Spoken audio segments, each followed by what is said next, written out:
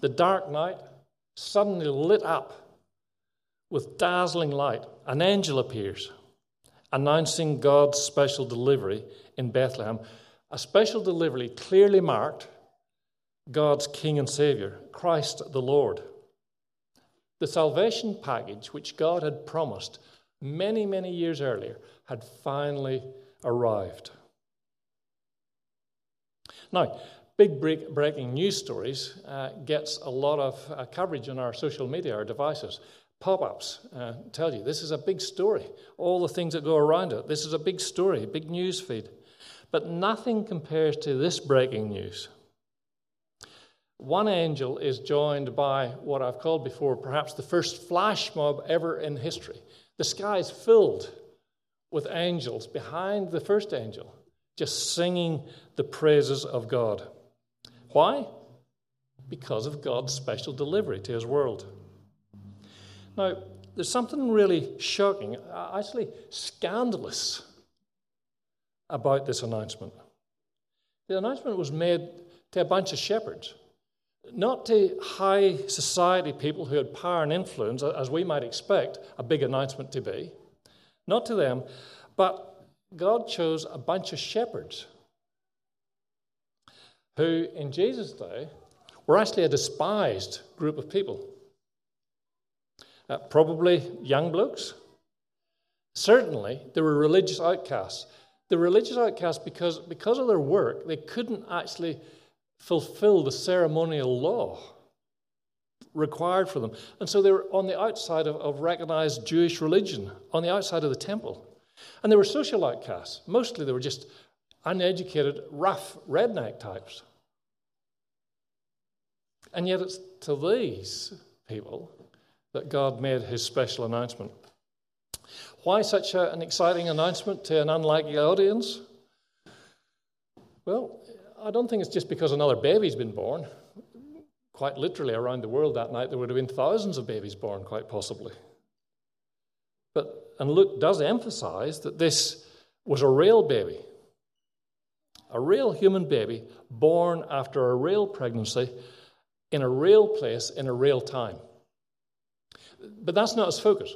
What makes this so interesting is the identity of the baby. This is an extraordinary baby. And we'll see more about that in a minute. So we're going to pause now, and then Chris is going to read the passage to us with that little bit of introduction. And then we're going to have another part of the kids' talk, and then a song. No, we're not. Okay. Is that right? Right, okay. Well, whatever. Just get on to it then. So. I was going to say nobody tells me anything, but that's not true. They did tell me, I just haven't got it right. If you haven't already got your word open or device open, it's Luke chapter 2, starting at verse 1, and we're going to read 20 verses, not chapters.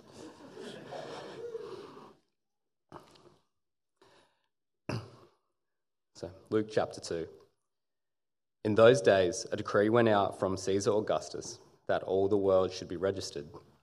This was the first registration when Quirinius was governor of Syria, and all went to be registered, each to his own town. And Joseph also went up from Galilee, from the town of Nazareth, to Judea, to the city of David, which is called Bethlehem, because he was of the house and lineage of David, to be registered with Mary, his betrothed, who was with child. And while they were there, the time came for her to give birth. And she gave birth to her firstborn son, and wrapped him in swaddling cloth, and laid him in a manger, because there was no place for them in the inn. And in the same region there were shepherds out in the field, keeping watch over their flock by night. And an angel of the Lord appeared to them, and the glory of the Lord shone around them, and they were filled with great fear. And the angel said to them, "Fear not, for behold, I bring you good news of great joy that will be for all the people. For unto you is born this day in the city of David a Saviour, who is Christ the Lord. And this will be a sign for you. You will find a baby wrapped in swaddling cloths and lying in a manger." And suddenly there was with the angel a multitude of the heavenly host, praising God and saying, "Glory to God in the highest, and on earth peace among those with whom he is pleased." When the angels went away from them into heaven, the shepherds said to one another, "Let us go over to Bethlehem and see this thing that has happened, which the Lord has made known to us." And they went with haste and found Mary and Joseph and the baby lying in a manger. And when they saw it, they made known the saying that had been told to them concerning this child. And all who heard it wondered at what the shepherds told them. But Mary treasured up all these things, pondering them in her heart. And the shepherds returned, glorifying and praising God for that all they had heard and seen, and it has been told as it had been told to them. And at the end of 8 days, when he was circumcised, he was called Jesus, the name given by the angel before he was conceived in the womb. So we got a sky full of angels and a bunch of shepherds, and they're all just bursting forth in song because of what they'd heard about this announcement of the most amazing announcement ever of the arrival of Jesus, God's special package. Second point I want to make is that this package comes with the most amazing gift wrapping ever, clothed in flesh and humility. So we see the gifts before us. The final touch, and this is one I'm not interested in really, but the final touch on any gift is the gift wrapping. I can see it with my girls. They really, really see a gift as being extra special when it's obvious to them, however that comes to them, it's obvious to them that the gift wrapping has been chosen as carefully as the gift itself. The whole package speaks, therefore, of the care and the knowledge and the intimacy of the person who gave the gift. But the brutal reality against that is that after Christmas we see wheelie bins just overflowing with Christmas wrapping. Most kids and many adults like me just rip the stuff off because we're only interested in what's inside. You might see some girls, adult females, they might linger over the wrapping and just delicately unpick all the little bits of sticky tape. Everybody else in the room, come on, get on with it. But they're savouring the unwrapping, they're savouring, and they want to keep it. But for both groups, the main event is on the inside, the gift itself. As the angel announced the arrival of God's special delivery, he also put special attention on the gift wrapping. We're told that this gift comes to us in human flesh. The sign, as Chris read to us, would be a baby in a manger. But in this case, the gift wrapping was incredibly important. Indeed, the gift wrapping is inseparable from the gift and would never be discarded.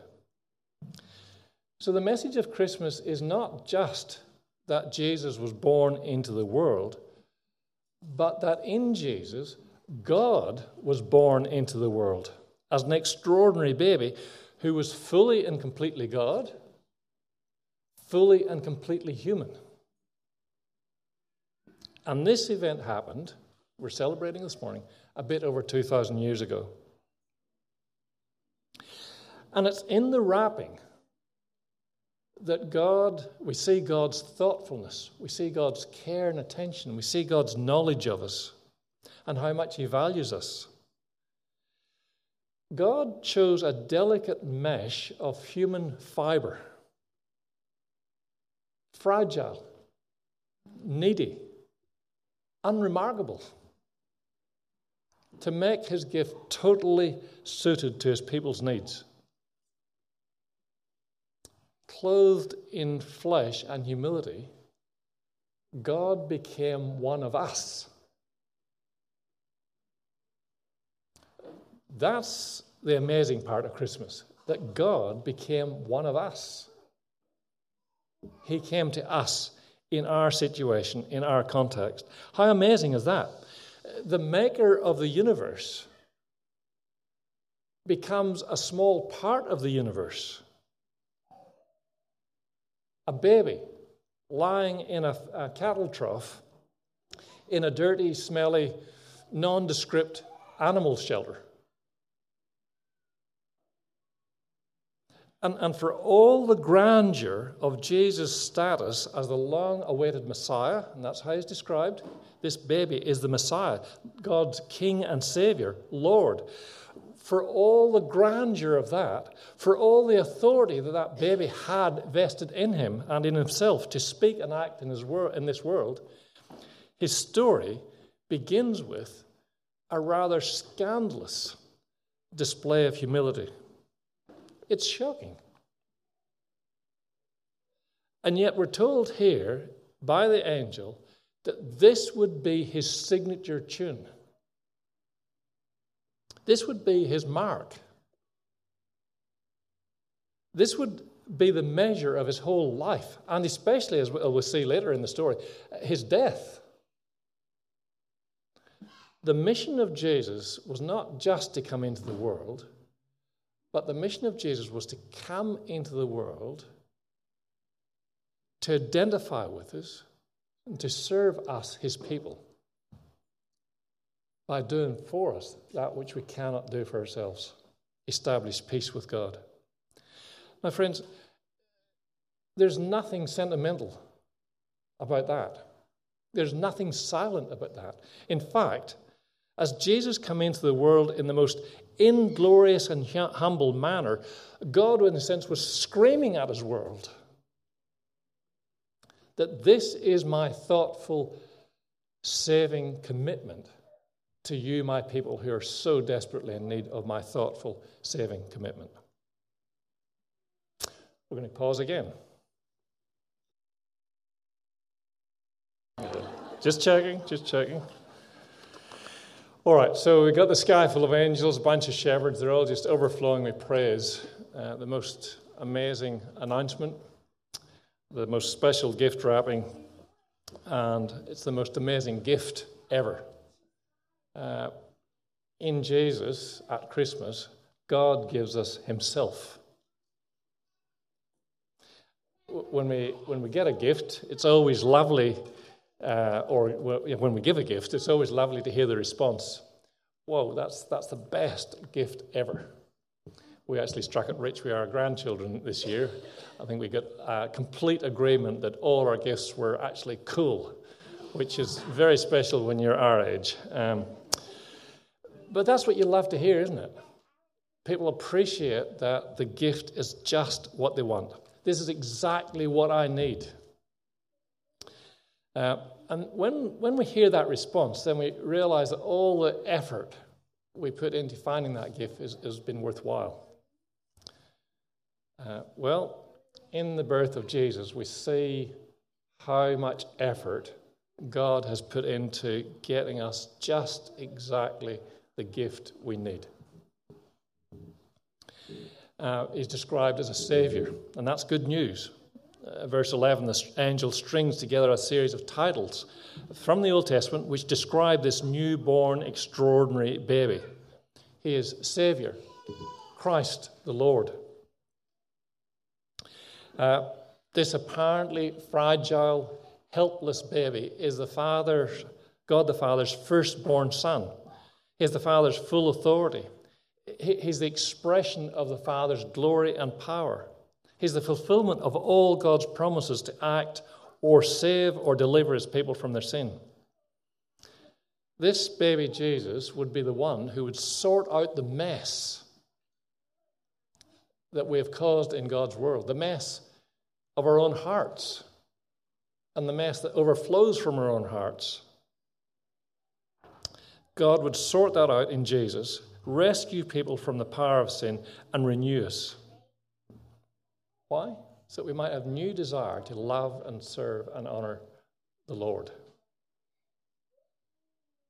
In other words, Jesus would do what all the other prophets before him had failed to do and were unable to do. and what we're unable to do for ourselves. Why can we be sure of this? Well, because he is Lord God. He has the power and authority he needs to do the job given to him.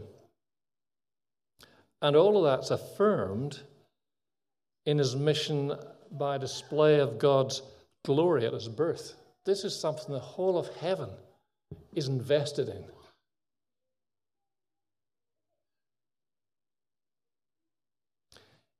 In the most important announcement ever made in our world, both our need is highlighted and also the solution is spelled out.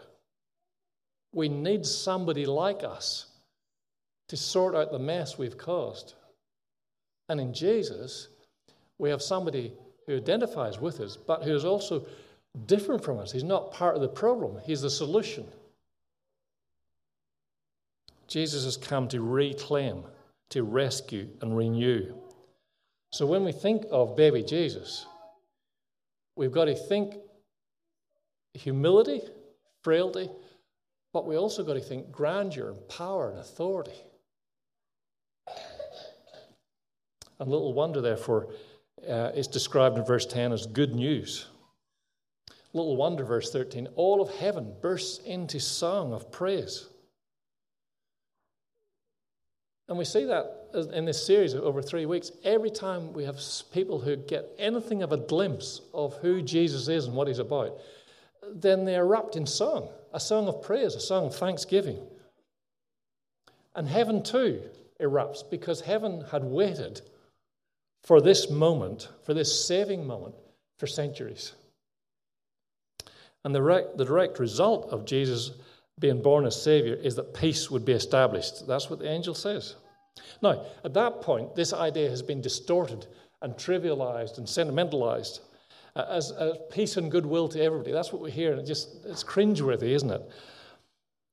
It's a sentimental notion that says, well, Christmas is all about being nice to people, so you have to make sure you don't have a family argument, at least on Christmas Day, or, well, actually, at least just for the meal anyway. But that's not what it means here. It's much more powerful. The peace that's referred to here is something that's granted by God through Jesus. The peace here is something that Jesus secures, and it's not necessarily something that everyone will experience. It is peace among those who are granted peace by God's grace, by God's favor, by God's generosity. And that's what makes Jesus really unique in the world. Jesus was born into a period of unprecedented peace and prosperity. It was called the Pax Romana. Now, this peace and prosperity was a political sort of military peace, and it was enforced by the ruthless brutality of the Roman legions under Caesar Augustus.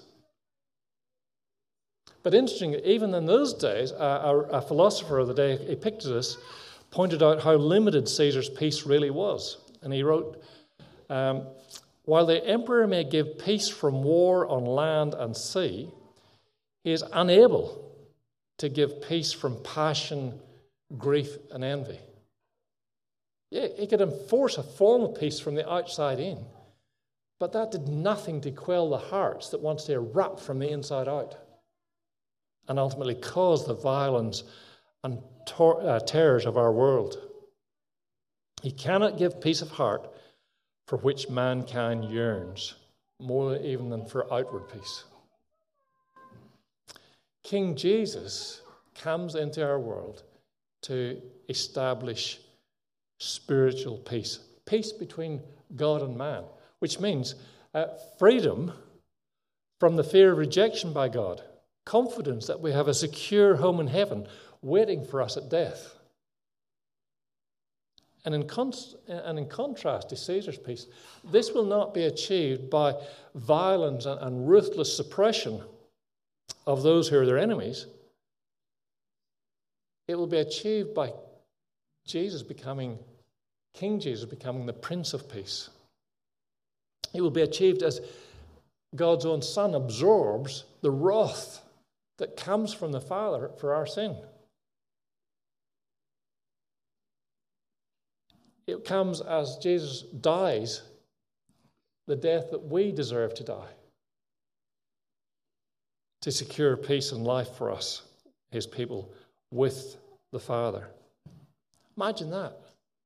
We celebrate Christmas as the very basis of fear-free living.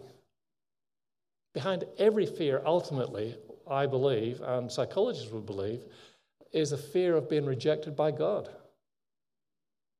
We see it stepped right up. We fear being rejected by those closest to us. We fear being rejected by family. We fear being rejected by community. And so it goes right up the line. And ultimately, there's a deep-seated fear that many of us don't even articulate. Fear of when we die, being rejected by God. The evidence of that is we spend so much time trying to assure ourselves that when we do die, everything will be fine. Rest in peace.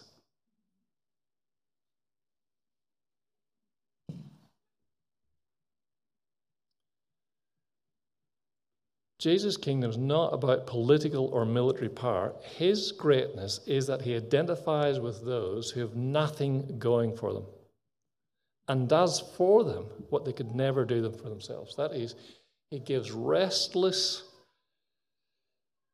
fearful, wandering hearts the peace they desperately crave. Little wonder the angel says, I bring you good news of great joy, made available to all people and to you.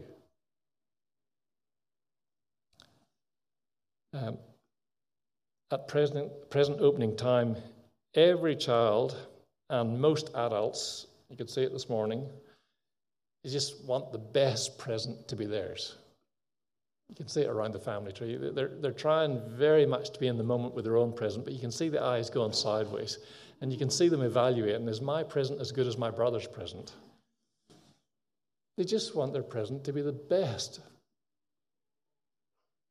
Well, God's announcement is clear. God's gift of himself is as a Savior for you. This Savior is hand-built, as it were, by the Lord, purpose-built, individually and specially wrapped.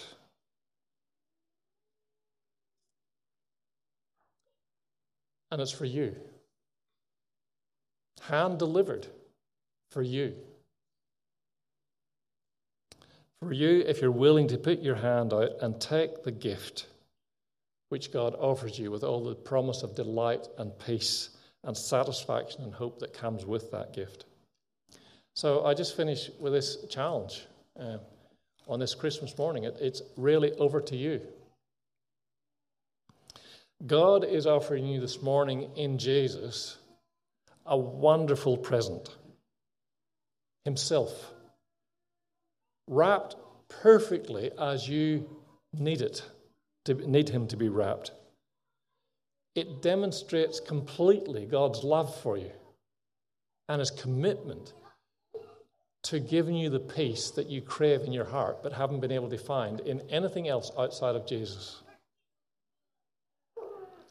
Jesus is the gift you've always needed. But here's the rub. He's the gift you may not always have longed for. But on this Christmas morning, he's the gift that's before you one more time. So, will you turn your nose up at him for another year? And just let this day be sentimentality and a big feed? Convinced that you might still find peace in your heart, in some other place in our world or in your life, in some other relationship? Or will you take God's gift enthusiastically?